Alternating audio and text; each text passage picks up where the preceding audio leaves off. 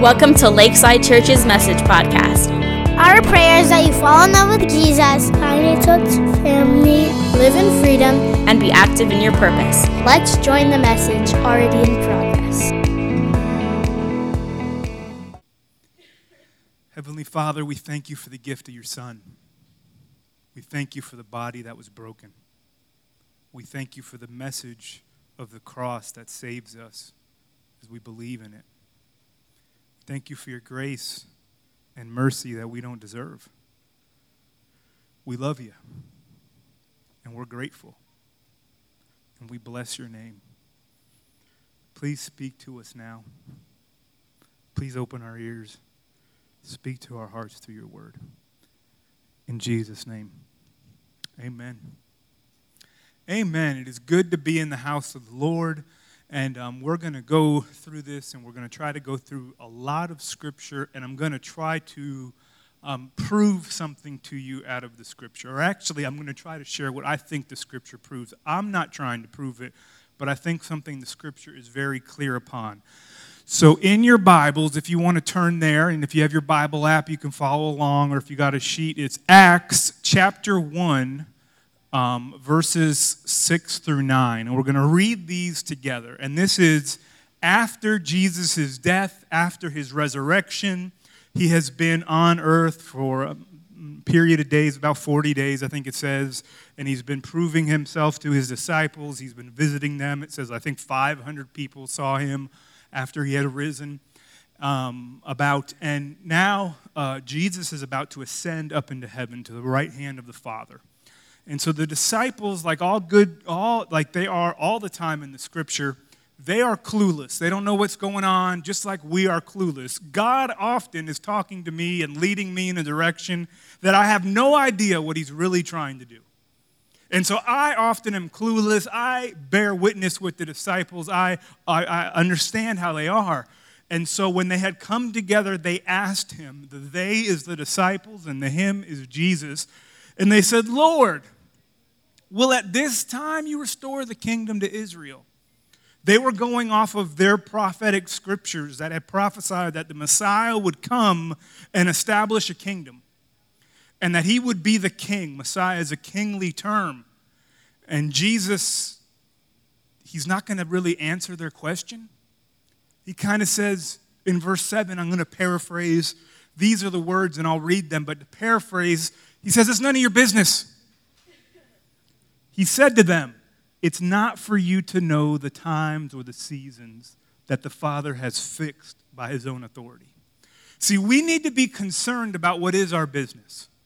And the time when Jesus comes back and establishes his kingdom, it's really none of our business. That's what the Father has determined. But we'll keep reading, and it says, verse 8. He says, but this is your business. This is for you. If you believe in Jesus, this is for you. This is for the disciples then, and I believe it's for the disciples now. He says, you will receive power when the Holy Spirit has come upon you, and you will be my witnesses in Jerusalem and all Judea, Samaria, and to the ends of the earth. So I want to pause there for a second. I put it in red because Christ said those words. And I believe Jesus. I believe everything he said. Some of it I don't fully understand, but I can understand that. I think we can get this. He says very clearly, you will receive power when the Holy Spirit comes upon you. Receive power. That means you didn't have it before. You're getting somewhere, you're getting something from somewhere else. See, we don't have power in ourselves. We can't live this life in our own strength. We'll never succeed. It'll never work out. We can't reach anybody on our own. But if we receive power from God, then it's him in us. And it's not us on our own. He says, you will receive power. It's a fact. When does the power come? When the Holy Spirit comes upon you. And then he says, you will be my witnesses. You'll testify to his truthfulness through miraculous power. You will be a testimony a proof to others that God is real. God wants to use you. I honestly believe this. I think this is the only reason he hasn't returned yet, is his patience towards us, not wanting that any should be lost. I think that he's waiting for his people. I don't know the times and seasons, and that's none of my business of when he's going to return. But what is my business as somebody that's a leader in this church is that we need to understand that the scripture is clear. We will receive power. And so I asked a question. I said, what's in your bucket? What's in your bucket? What's in your heart? What's in your life? And I don't know. But is it marked by power? Is your life a testimony to other people? Do other people look at your life and say, man, I could tell God's real because of this person right here? Do you know God can use you in miraculous ways? And I don't want you, please, for the love of God, don't get caught up with anything but the scripture right now. Don't think about other teaching that you've heard. Don't think about things you've seen on TV. Please just lock into the scripture and go to those words that say, you will receive power and you will be my witness. You will be a testimony. Don't try to define what that looks like, how God is going to use your life to prove that he's real. But just be willing to do that. Because I think we have a powerless church. Not us. I like you guys. But in general, there's a powerless church. A group of people that haven't received what he freely wants to give. What he's freely handing out. And so when I say, what's in your bucket? It's really easy to tell. Look inside. Right in a few minutes, we're going to baptize some people over here in this bucket. We couldn't build a pool in here. This was as good as we can do. But you could tell what's in this bucket. Number one, you walk up and you look at it. Now, you don't have that luxury because it's over here. Number two, reach into it. See what comes out of it. I'm demonstrating that is actually water by what is coming out of it. Is your life demonstrating that God is coming out of you? That people meet you and they say, he's weird, but I really think he knows God. There's something different about him. He proves to me there's something more to this life. By the way he lives, by the way she lives, by the way they love. They're a testimony, an empowered testimony. Because it's just coming out. I really wish, hindsight is, I would have put that in the middle and just splashed everybody. But you live, you learn. Let's keep moving on to Acts chapter 2. So Jesus makes that declaration. He says, this is my plan. You will receive power and you will be my witnesses. When he says Jerusalem, Judea, Samaria, it's basically, if you were to look at the map, it's like extending circles of influence. So you should be a witness, a testimony in your family, in your neighborhood, in your city, in your state, in your country, and around the world. That's what God is talking about, expanding things.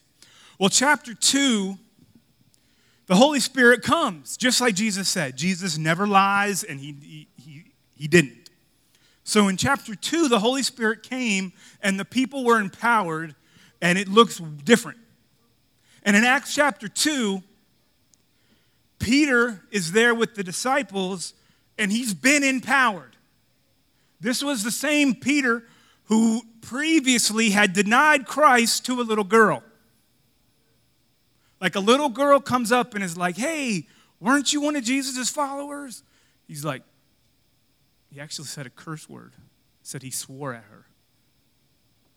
Like when you swear at a little girl, you're feeling bad about yourself. When you cuss out a little girl, you're feeling like nervous about some stuff. And he cusses the girl and like, The same Peter is now empowered. It's a different Peter with power he's received from somewhere else. And he stands up with the 11. They had replaced Judas by this point. And he lifted up his voice The same mouth that had cussed out a little girl, that had said a swear word around a little girl, denying Christ, announces to a whole huge crowd of thousands of people, men of Judea and of all who dwell in Jerusalem, let this be known to you, and give ear to my words. For these people are not drunk. First sermon ever. Peter had to say, hey, these people aren't drunk. I want you to think about that for a second. The very first sermon after the Holy Spirit came, he starts it off with, we ain't drunk. Think about that. When you're assuming somebody's drunk, have you ever looked at somebody and been like, he's drunk? There's a reason you're thinking that. You don't come to me and you never say, oh, that's a crackhead. And you're wrong about that. When you think someone's a crackhead, they're probably a crackhead. Nothing against being a crackhead. I've smoked crack before I was saved. But by the grace of God, there goes me. But I know what I look like. And I know how I acted. And I know what it was like to crumple up on the floor doing drugs and shake and do this. I've done that. I've been drunk. But there was something going on for Peter to say that. I just want you to think about it because I didn't write that. It's in there. These people are not drunk as you suppose. It's only the third hour of the day, about 9 in the morning. Verse 16. But this is what was uttered through the prophet Joel. Now, we can go to the next slide. This is what was uttered through the prophet Joel. The next slide. Again, don't think about teaching that you've heard. Don't think about things you've seen with your own eyes. Think about what the scripture is talking about. Peter had to stand up. He was afraid to talk to a little girl previously. He stands up and shouts out to the city. This is what was prophesied. But before that, he's like, they're not drunk.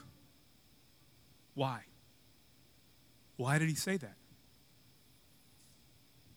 Why did he say that? Think about it.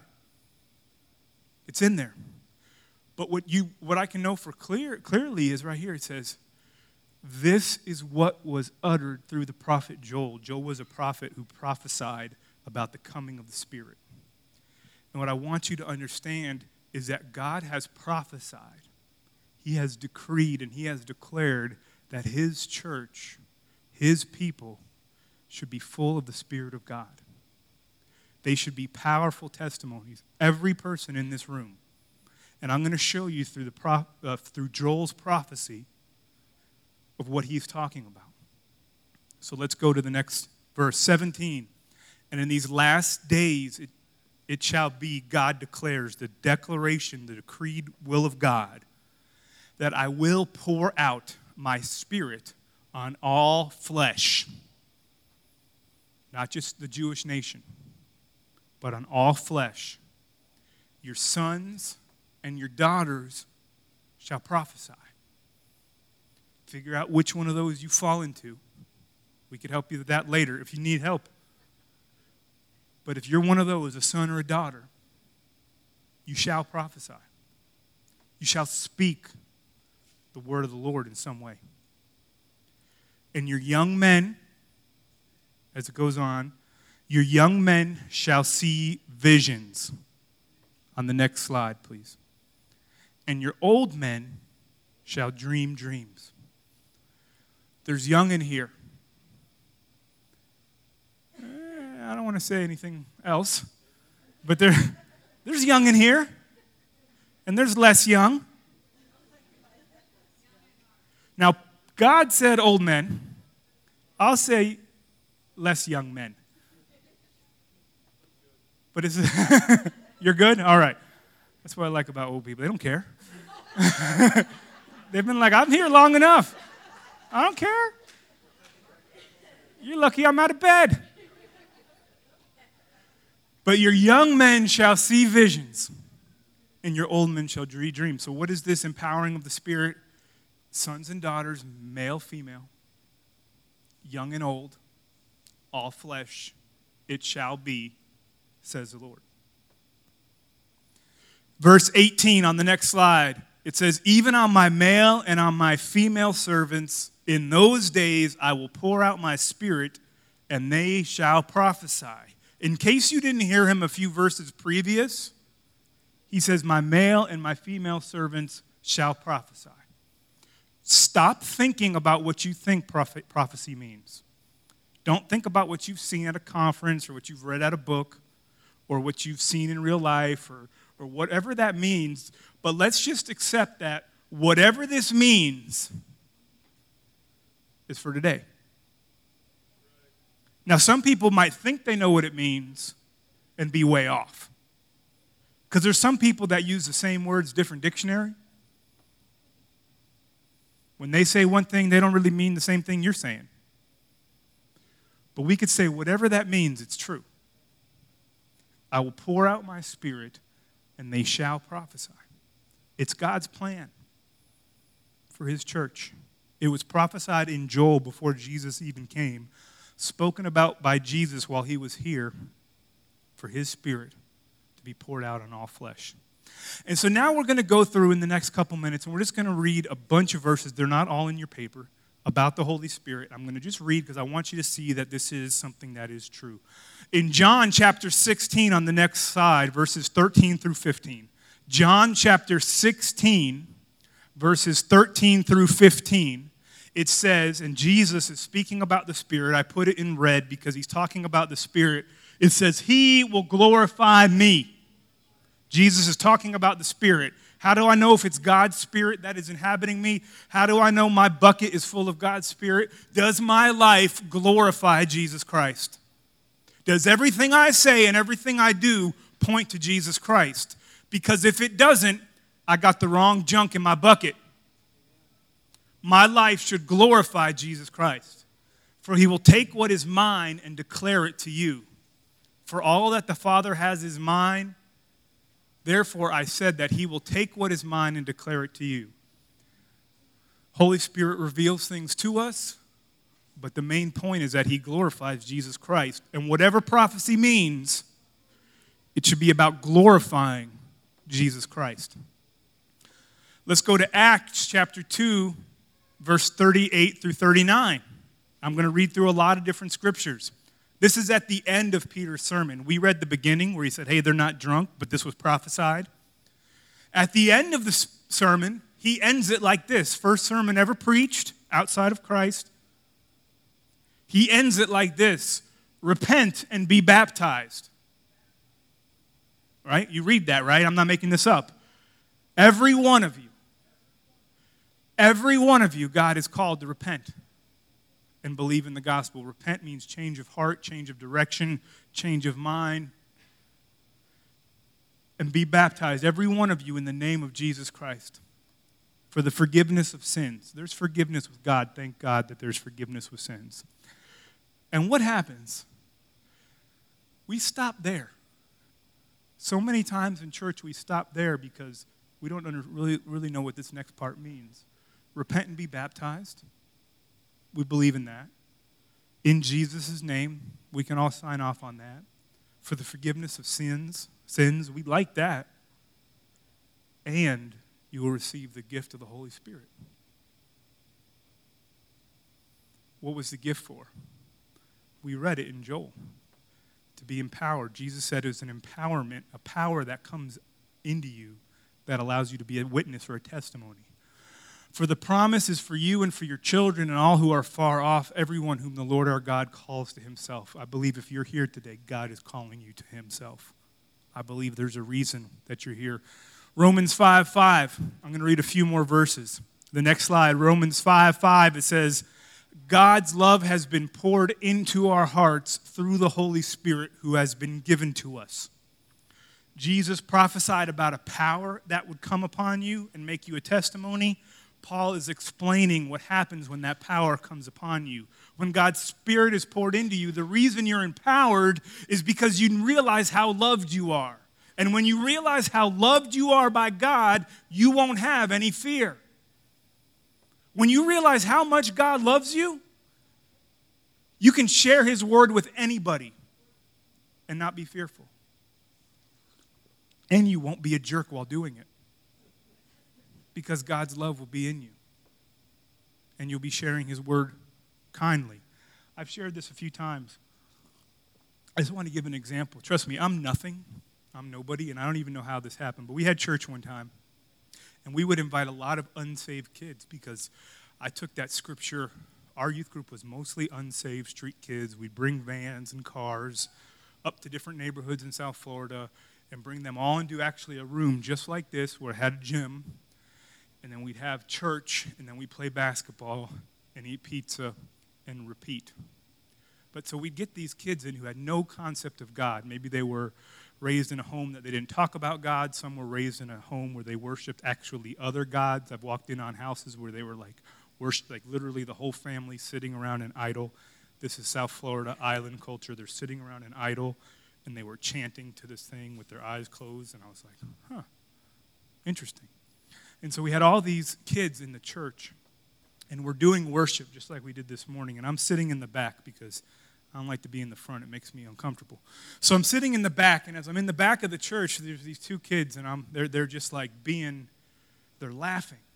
They're like right in the back on this side, and they're laughing. And I'm going to use Caleb and his friend right here. They're laughing, and they're goofing off, and they're pointing at the stage, and they're making fun of what's going on. And I walked up over to them, just legitimately. Watch out, Jared. Come on, man. You got big legs. I walked up over to them, and I got right here so that nobody else could hear me. And I don't know why I was mad. I didn't think I was walking in love.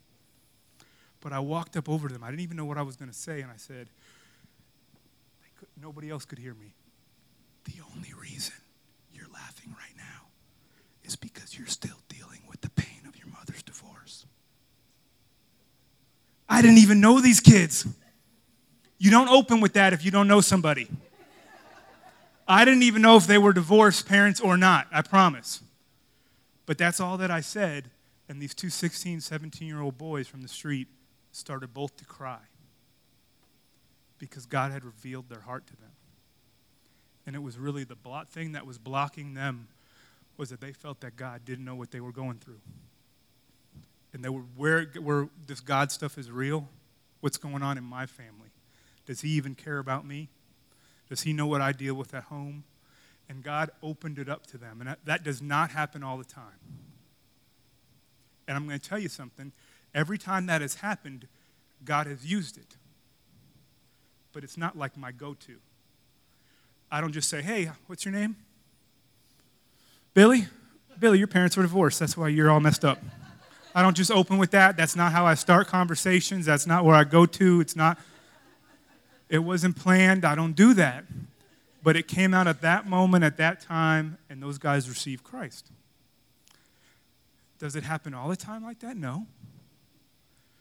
But even as I was sitting in the back, my anger wasn't a dislike of them. It wasn't I was mad at them.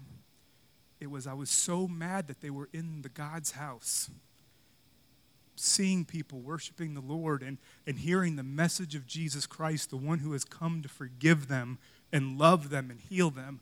And they were so close to being free, but still so far away. And it made me so mad.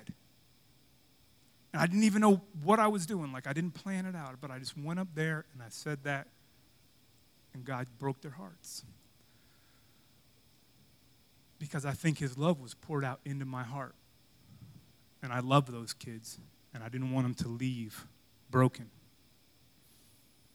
Romans 8:11. On the next slide, Romans 8:11, it says, if the Spirit who raised Jesus from the dead dwells in you, he who raised Christ Jesus from the dead will also give life to your mortal bodies through the Spirit who dwells in you. I believe Jesus can live in our hearts. And I go back to this thing as we close up and as we get ready for baptism.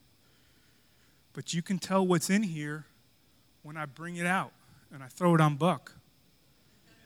You could tell what's in here when it's dripping off of me. And people will tell what's in your heart when you allow them in. And you can be transparent about all your junk and all your stuff, And they look past that and they still see that there's Jesus there, that there's the presence of God there, that there's his love there, his mercy there. And I want every single one of you to be overflowing with Jesus. One more scripture and then we're done. 1 Corinthians chapter 2, verses 4 through 5. And Paul is talking about his ministry in Corinth. In 1 Corinthians 2, verses 4 through 5, Paul's talking about his ministry and he says, hey, my speech and my message were not in plausible words of human wisdom. Paul says, I didn't sound smart. There's some people, you ever talk to somebody and they sound smart? Caleb, where are you at? You use big words, brother. But you know what they mean and you use them well. I know those words, but they don't come out like of my mouth like they do his. You ever feel like that? You're like, I know the word, but I don't use that word. And there's nothing against being smart. We should study to show ourselves approved. We both have, and I love hanging out with Caleb, and we have a lot more in common than you guys would ever realize. But Paul says, I didn't sound smart. But my speech and my message, they were not with plausible words of wisdom. In other words, I didn't sound smart, but there was a demonstration of the Spirit and of power. Don't try to define that. Don't even think that Paul walked up to him and said, hey, you got pain because your parents were divorced. I'm not even saying Paul did that. But I'm saying that Paul demonstrated the power of the Spirit. There was a demonstration. There was something that came out of their life. There was something real about them. It will look different with everyone. It does not have to be the same. But verse 5 is the reason. It says, God demonstrated his power of his Spirit so that your faith might not rest in the wisdom of men, but in the power of God. God wants this world to know him. I believe that. God wants to work in this world. God has empowered his church. So act like it. Live like it. Paul, in another book, he says, be filled with the Holy Spirit, and it's an active word, like a constant filling. You're not a wireless Christian. You're supposed to be plugged in. Back in the day, for you people that are younger than me, back in the day, we had something very different in our house. Phones only worked if they were plugged into the wall. I want you to know this. Like, it was, all the phones did that, and they had long cords. I had one of these when I was little. Some of you remember. Some of you think I'm lying. But it's true. Go Google it. But the phone only worked when it was plugged into the wall. If you unplugged that phone, it wouldn't ring. And they didn't get text messages. All right? It's a whole different world. But that's exactly how it is with you and God. If you want his power, you need to be plugged into him through Jesus Christ. You have to stay connected to him through Christ. And if you're not having power in your life, and if you're not a testimony of Jesus Christ, if your life isn't testifying to him and demonstrating that he is real and demonstrating the reality of the Spirit within you, then it's either because he's not there or you're ignoring him and grieving him. I think that can happen too. I think I've done that before myself. God's been with me, but I've ignored him. God's challenged me, but I've didn't feel like it. I was too distracted with my own stuff. I've been there. Doesn't mean I wasn't saved. We're not talking about salvation. We're talking about I'm saved, so now what? Where do I go from here? What's my responsibility, and what has God given me to fulfill those responsibilities? Would you bow your heads with me? Would you close your eyes? Today's a challenge of drawing close to God, allowing his Spirit to fill your life. If you're a believer in Jesus Christ, to allowing your life to be a demonstration of his Spirit, of a testimony that God sent Jesus. Jesus said the Spirit would glorify him. that your life would glorify Jesus Christ, that it would pour out of you and pour through you, and that people would know God because of you. If you would like more of God's presence in your life, and you would like him to use you as a testimony, would you just put your hand up so I can know who I'm praying for right now?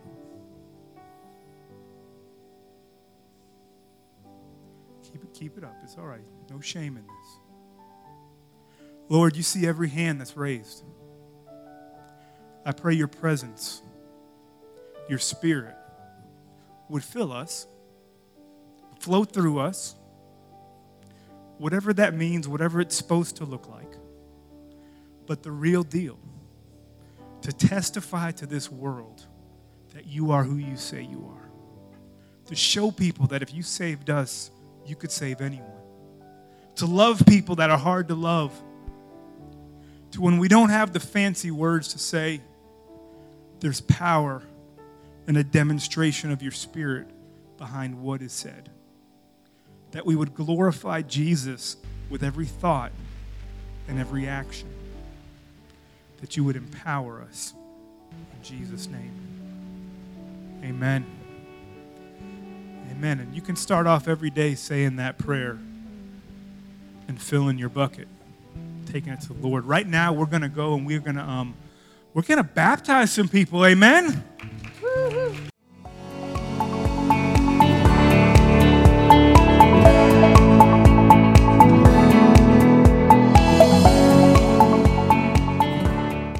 Hey guys, I'm Bob.